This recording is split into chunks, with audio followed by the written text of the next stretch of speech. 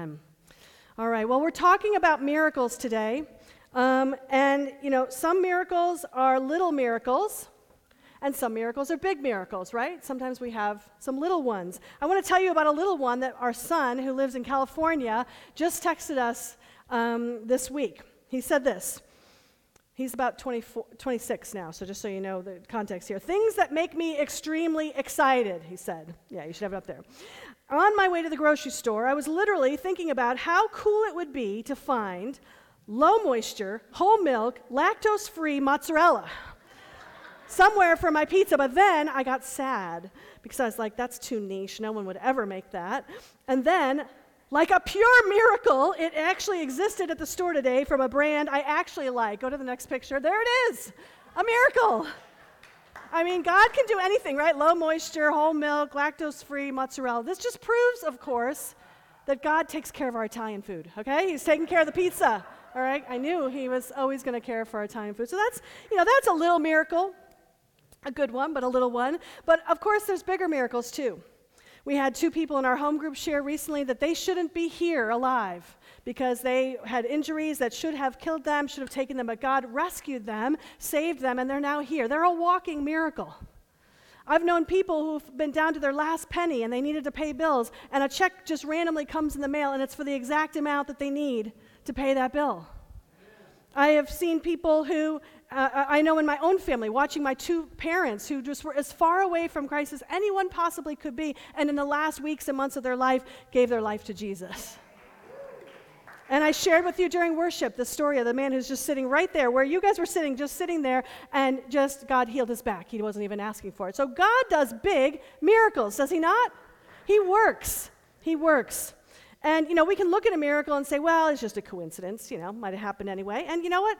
Maybe some of them are coincidences, we don't know. But then I like this quote from William Temple, the former Archbishop of Canterbury. He says this, "When I pray, coincidences happen, and when I don't, they don't." Anyone got an amen to that? So we have to look with eyes of faith at what God does, and when we look to see Jesus in what's happening in our life, we will find him. He's there, he's present.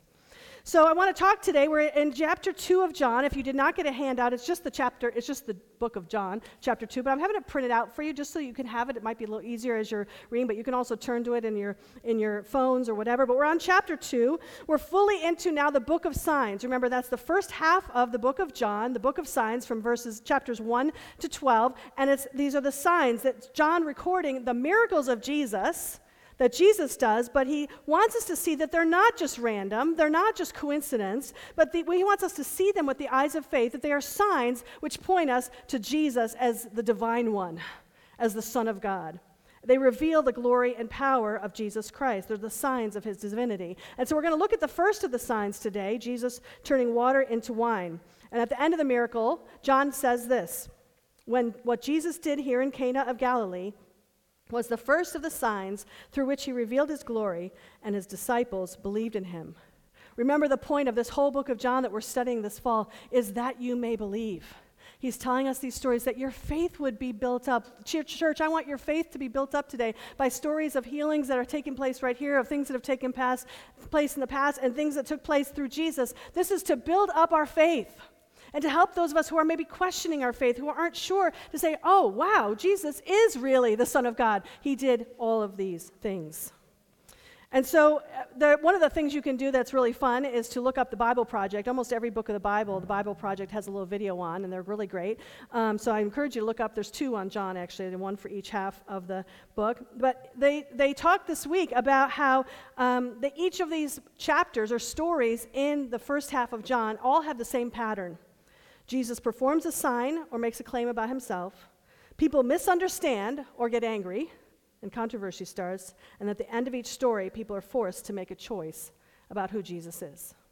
And so what I find fascinating about that is that not everybody believes.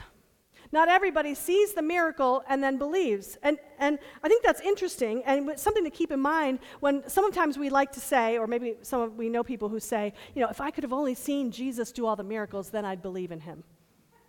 And the point is, you might have, or you might have not. There were people there around Jesus who saw all of that, and they just wrote it off. Now, why did they write it off? For many of the people who saw and witnessed the miracles that Jesus did, particularly the Pharisees, the teachers of the law, the problem is they saw the miracle, and for the most part did not deny a miracle had taken place. That's what's kind of interesting. They acknowledged it. They were mad about it, that he's healing on the Sabbath, or he's doing all these things that he wasn't supposed to do. So they saw the miracle, but they simply could not allow their worldview to be shifted. They just couldn't. It didn't fit, so they just rejected it. And their worldview was about a certain kind of Messiah and a certain way it was going to happen, and they had too much power and time and energy invested into one way of thinking, and they just could not see around that. It's so easy for us to be like that, isn't it? To be so invested in one way, it's got to be just like this, it's got to look like this and feel like this, and yet here Jesus is doing a miracle in front of their face. And so John is challenging us here to see these miracles that Jesus does, to see them as something bigger, that they're pointing to his divinity. And if God is God, then he can do it however he wants to, like we just sang, right? We need to make room for him to act and to move however he wants to. And it may not be what we expect. It certainly wasn't what they expected then. But when we look at Jesus and we recognize who he is, the Son of God, and we see what he can do, then faith follows. That you may believe. That's what the book of John is about. So we're going to ask God to use these signs to build our faith. Amen, church? We want our faith, even though you may say, I have faith, but we all need more faith, right? We need more. We need more. There's going to be 7 signs that we're going to see in the first half of John.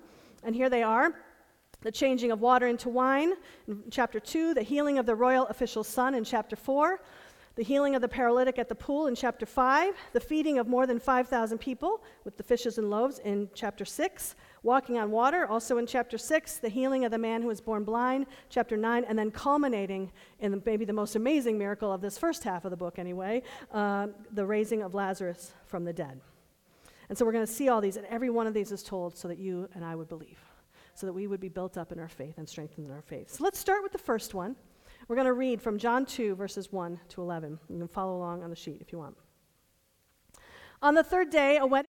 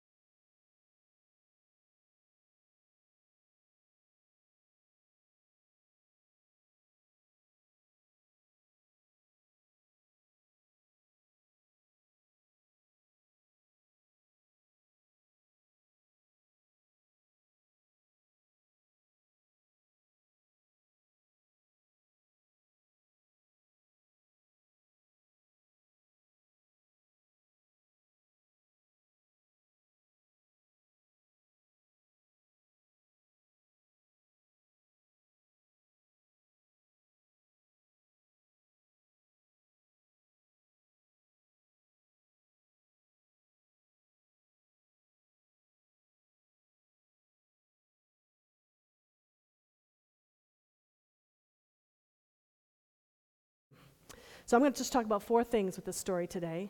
4 things. I'm going to talk about the day, the mother, the wine, and the miracle, okay? 4 things we're going to touch on today. The day. The first one's the day. I promised you that sometimes we were going to geek out on Bible stuff, and so we're about to do it, all right? So I might end up doing this every week. I don't know, but we'll see. But this is kind of like an interesting just Bible analysis thing that I just couldn't believe once I started looking at it. So let's go back to where this thing starts. On the third day, a wedding took place.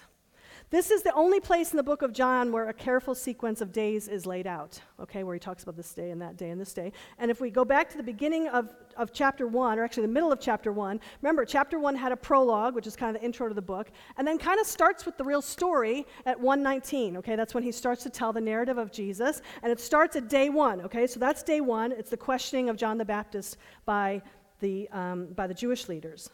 Then in John 1:29, it says, the next day. So that's day 2. John the Baptist is pointing out Jesus to people, all right? That's what's happening on the next day.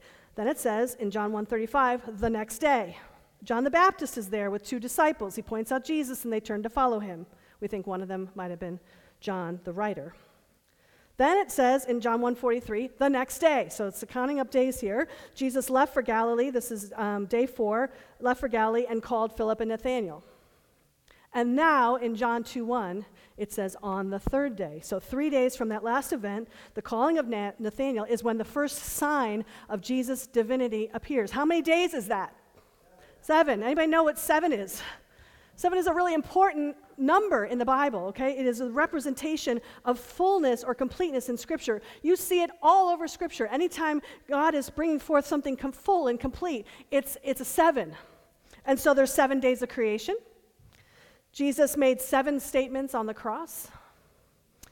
In the Psalms, when God's words are compared to refined gold, it says it's refined 7 times. There was a year the Israelites were meant to cancel all the debts that they held toward each other on which year? 7th year. Jesus said we're to forgive one another how many times? 70 times 7. Revelations has 7 letters to 7 churches, talks about 7 bowls, 7 lampstands, 7 angels, 7 trumpets. It's all these 7s, all right? And then John himself loves 7s, okay? Even in John's gospel, we already talked about how many miracles are there going to be in this first half of the book of signs? 7 miracles, right? There's 7 signs. And John also, if you were paying attention last week when we were on John 1, go back and read it. Jesus is given 7 titles in just the first chapter. The titles are Lamb of God, Messiah, Son of Man, Son of God, King of Israel, Rabbi, and Jesus of Nazareth. So 7 titles to Jesus just in the first chapter. And then throughout the book of John, there are 7 I am statements. Am I right? 7 I am statements. What are they? The bread of life, the light of the world, I am the gate, I am the good shepherd, I am the resurrection and the life, I am the way, the truth, and the life, and I am the true vine. All these 7s. Why all these 7s? Why does John keep bringing us back to that now, the 7th day when this miracle starts? It's because John is trying to show us this man, Jesus, is the fullness and completeness of everything. Okay, this is not just a man who lived in a certain time in Roman times, in early Roman times. No, he is a man who brings all things together, all things under him. Colossians puts it this way, for God was pleased to have all his fullness dwell in him, and through him to reconcile himself to all things. This is important. John is showing us as he opens up Jesus' ministry on earth that he is the beginning and the end. The Alpha and the Omega. Everything begins and ends with Jesus. It's all about you. Jesus at the center of it all. We sang it all this morning. So this is what Jesus is. And after keep in mind, after the 7 days of creation, the world was born, right? And now after 7 days of the beginning of Jesus' time here on earth, then he shows that he is God. The birthing of the kingdom of God on earth. And so it's so much significance to the 7s here and to that God is starting and he is the beginning and the end, the Alpha and Omega. Isn't that cool? I just thought that was cool, and I thought you had to see that this morning. And so that's why we're talking about the days. The day is important. Even the very day that he performs this miracle is theologically important, and John makes sure that we realize that. Now let's go on to the mother. Let's talk about Mary just a little bit. I always feel there's a little bit of a TV movie-like quality to this little interchange between Mary and her son, Jesus. I mean, so Jesus' mother says to him, they have no wine. And then Jesus, it seems kind of rudely, he's like, woman, why do you involve me? It's not my time, right? And then she goes to the servants, just do whatever he tells you to do. And then, inexplicably, he goes ahead and changes the water into wine. So what's going on here? If I'm looking at it at face value, okay, my human way, what I think of is this is a very typical mother-son interaction. I had them all the time, okay? You try to tell the boy to do something because you know he should. He's supposed to. You're his mother, and you know best, and he's supposed to do it. But, of course, what does he do? He says, yeah, I'm not doing that because, pride and oldest son, and they're an adult now. They don't need to do what mom says, and so they don't do it. And so what's a mom to do?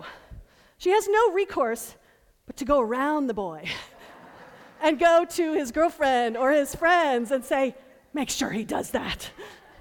And then they don't want to mess with you because you're like scary mom, and so they go, dude, like you got to do this. And then he does it and pretends that he was going to do it all along, right? I'm not that I know anything about this, but that's mother manipulation at its highest, right? And yeah, I do have 3 boys, but I didn't do any of that.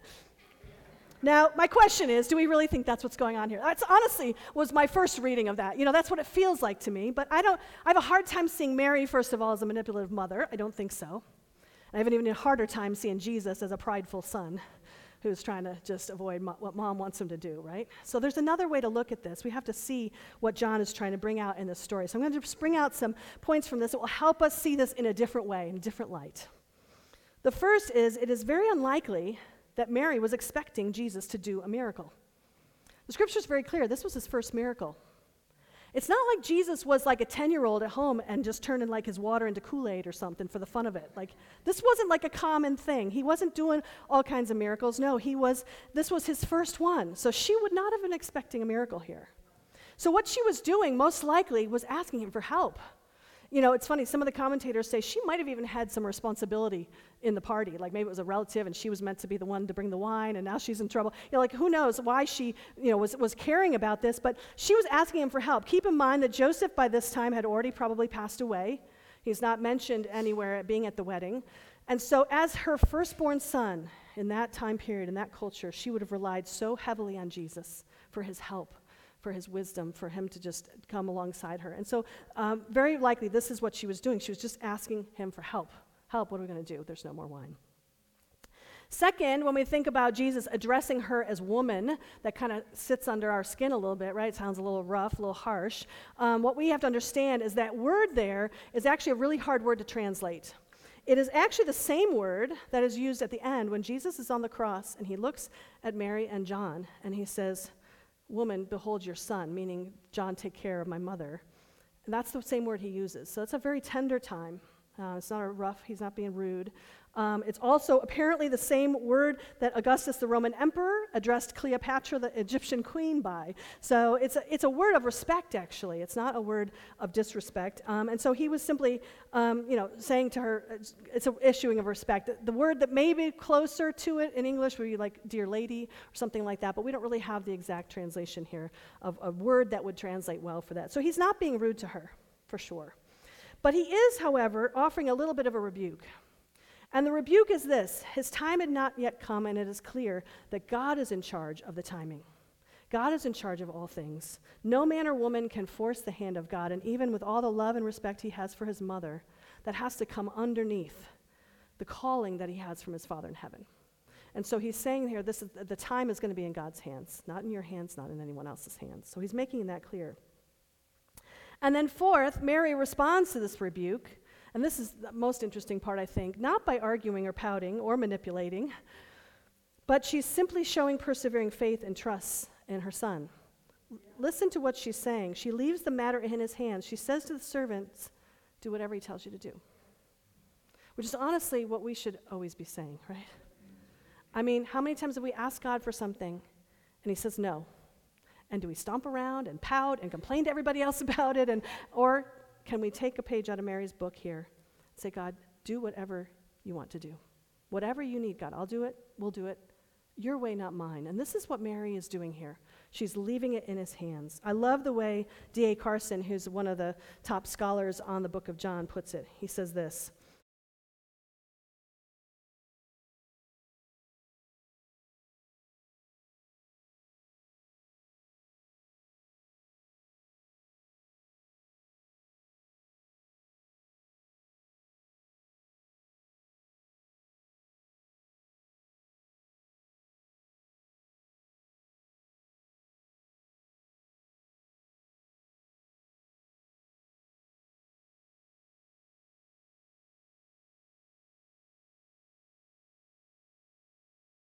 to understand what is happening here.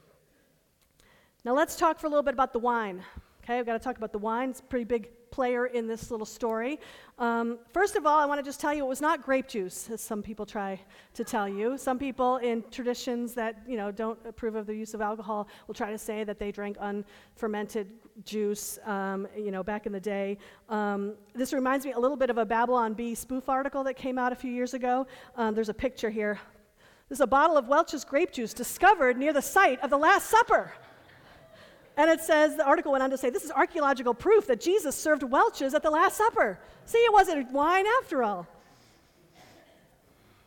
Of course, that's a joke. Alcohol is not a joke. It can destroy families and lives, and many of you are firsthand witnesses to that. And so we have to understand that there are great negative effects of the misuse of alcohol. Scripture points it out in Ephesians 5:18. Do not get drunk on wine, which leads to debauchery. Instead, be filled with the Spirit. So we cannot use this verse or any other passage about wine to sort of justify or minimize the effect of the abuse of alcohol has on a family, on a person. We also can't use it to pressure somebody who's decided they're not going to touch the stuff because they know themselves. We don't use it to pressure them to say, oh, wine's okay, you can drink it. We don't do that. I have great respect for people who say, no, I know it's not good for me, I'm not going to use it. But it does show us that they did drink wine. This is what they did in that day. They drank, this is real wine that Jesus created here. We know that in part because on verse 10, the master is saying that the guests, might have had too much to drink, meaning this was alcoholic, right? So they might have had too much to drink. They expected that would be alcoholic wine. We also know, it's kind of interesting, that they diluted the wine back in that day. So it was anywhere from 1/3 to 1/10 wine. So it's kind of like a weak beer. Doesn't sound too tasty to me, but anyway, that's what they would have been drinking. Most importantly about this is that for a Jewish feast to run out of wine was a great humiliation. Wine was really important in that tradition, in that culture. Jewish weddings went on for days. One of the commentators quotes a common rabbinical saying at the time, without wine, there is no joy. So this was what the rabbis are teaching. Drunkenness was a disgrace, but wine was still a key part of hospitality. If you didn't have enough wine, you were not hospitable, and hospitality is so important in that Middle Eastern culture. And so I love it that Jesus decides to take this serious situation for this little couple, whoever they were, some young couple probably getting married, and he decides out of his own love for them, compassion, and in his own timing and in his own way, he steps in and he does a miracle. So let's talk about the miracle now. This is an incredible miracle. He takes 6 stone cisterns, big clay jars, holding 20 to 30 gallons of water filled to the brim and turns them into wine. If you calculate that, that's anywhere from 120 to 180 gallons of wine. And if there are 5 bottles of wine in a gallon, normal bottles of wine, then that means it's the equivalent of 600 to 900 bottles of wine. I don't think I ever understood how much wine that was. That's a lot of wine. It's a party. And then, of course, on serving it to the master of the banquet, what does the master say? He says, this is the best. You saved the best till now. Why this miracle? Why would Jesus pick as his first thing to help some no-name couple? We don't even know who they are. He kind of does it privately. Why does he do this miracle, which essentially is just bringing like high-quality adult beverage to a party? Like why? Why did he do this? And as most things in John, we're going to see there's a deeper meaning. There's a deeper meaning to wine, and I just love this too. This is a little bit geeking, but this is cool. The Synoptic Gospels don't talk about this miracle, Matthew, Mark, and Luke. They don't, just John. But John, remember, is always pointing to the fulfillment. Remember the 7s? That the fulfillment that Jesus is the Messiah who was prophesied to come. And so I want to take us back to the Old Testament in Isaiah 25:6. And it talks about a feast with fine wine. On this mountain, the Lord Almighty will prepare a feast of rich.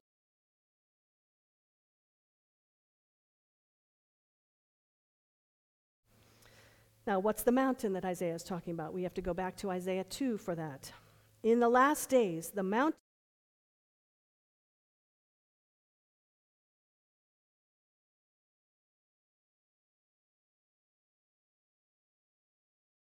So the mountains of the Lord's temple, in the second half of this chapter, which we won't get to this morning, that we get into the story of Jesus overturning the changers' tables in front of the temple. Remember, he goes in there and he drives out the animals and the money changers because they're fleecing all the people around there. And he's doing that in the temple. And what does he say when he's there?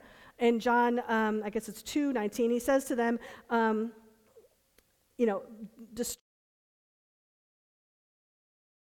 and the people there all think he's talking about the physical temple that they're standing in front of, but he actually is talking about himself. Destroy this temple, and I'll raise it up in 3 days. The disciples figured it out after a while. So Jesus is the mountain of the Lord's temple. He is the place where heaven and earth meet, where there will be a rich feast of the finest of foods and the finest of wines. Fine wine and a fine feast is a sign of the kingdom to come, and Jesus has come. So John is saying this is what the feast is going to be like. It's Jesus at the center of the feast, the lavish goodness and bounty that God is going to pour out on his kingdom because now the Messiah is here. That's the feast. And then Isaiah 25 goes on to say this, on this mountain, so now we know we're talking about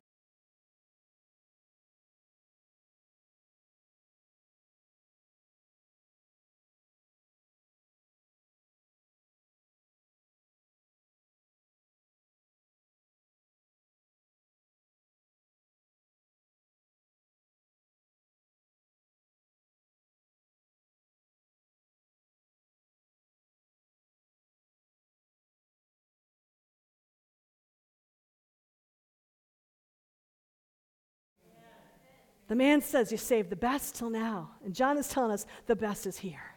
The best is Jesus, and he is coming. He is the mountain of this temple, and to Jesus will be all the glory. He is the feast. He is the lavish banquet that he has laid out for us is here for you now through Jesus. He is all the lavishness of a feast with 900 bottles of fine drink and platters of delicious meat. He is the grand celebration of feasting, and in him all tears will be wiped away. All our disgrace will be taken away. He is our hope and our trust and our salvation. This is what we got here in this little miracle of turning water into wine. Amen. So Jesus, in this very first miracle, is actually issuing an invitation. He's inviting you to his banquet table. And his banner over you is love. Come to him and your soul will be satisfied as with the richest of foods. Feast on him with joy and gladness. Look ahead to the feast he has for you. In Revelations 19, it says this, Hallelujah, for the Lord God our Almighty reigns. Let us rejoice and be glad and give him glory, for the wedding of the Lamb has come, and his bride, us, has made herself ready. Blessed are those who are invited to the wedding supper of the Lamb. Amen. You and I are invited to his supper today. What Jesus did in Cana of Galilee caused the disciples to believe in him. May it cause you as well to believe in him. And interestingly enough, these two things that are in John 2, this turning of water into wine and the cleansing of the temple, which we didn't get to talk about today, go read it. It's really great, the rest of John 2, is actually a foretaste of the kingdom to come. Let me just read to you one last quote from J.C. Ryle. He says this when writing about John, to attend a marriage feast and cleanse the temple from profanation or defilement were among the first acts of our Lord's ministry at his first coming here in John. But to purify the whole visible church and hold a marriage supper will be among his first acts when he comes again. Do you see how rich John's writing is? John is tying in from the old, from the past, from the prophecies of old, and he's also pointing ahead to the future, to all that is to come. And he's saying, Jesus is the bringer of the feast. He's inviting you to a feast today. And so I want to invite the musicians to come back up, and we're going to be going into a time of communion. But before we do that, I want us to bring to him our empty cisterns. Where is some place in your life that you need a miracle? We talked about this a little bit during the worship time, and we prayed for one another, but I want to invite you again, and you might have said, well, I don't know, maybe I need healing, I don't know. This is the time to say to the Lord, I need the cistern of this to be filled in my life.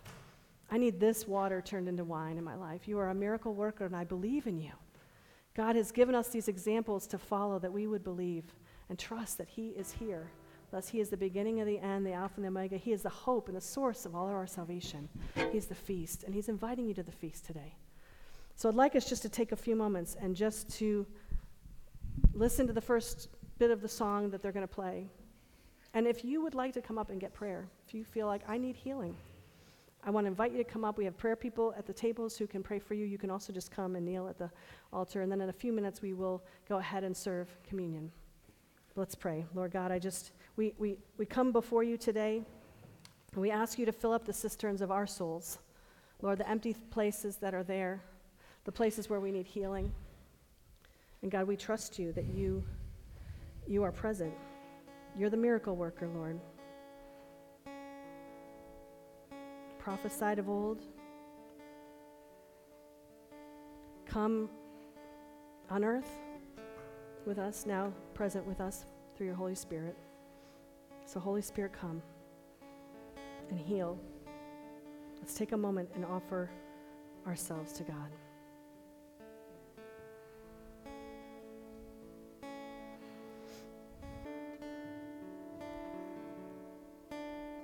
We're going to continue into a time of communion, but I want to just keep this posture of worship, of coming to him with everything that you need. He is here. He's inviting you to his banquet. So I want to invite our communion servers to just come up and be ready. But you're welcome to come up and to pray, to kneel, before or after you take communion. I want to point out that this communion that we take today is not the table of Gate City Vineyard or the Vineyard denomination or any other denomination. It is the table of Jesus Christ. So if you are a believer in Jesus today, we invite you to share communion with us. And if you're not, if there's something in you that's like, I haven't really made that commitment to him, what a beautiful time, what a wonderful time in this moment when we're confessing God is real. He is the Son of God. He's the God of miracles. And we're here to celebrate and to remember him through communion. This would be a moment where you could give your heart to him.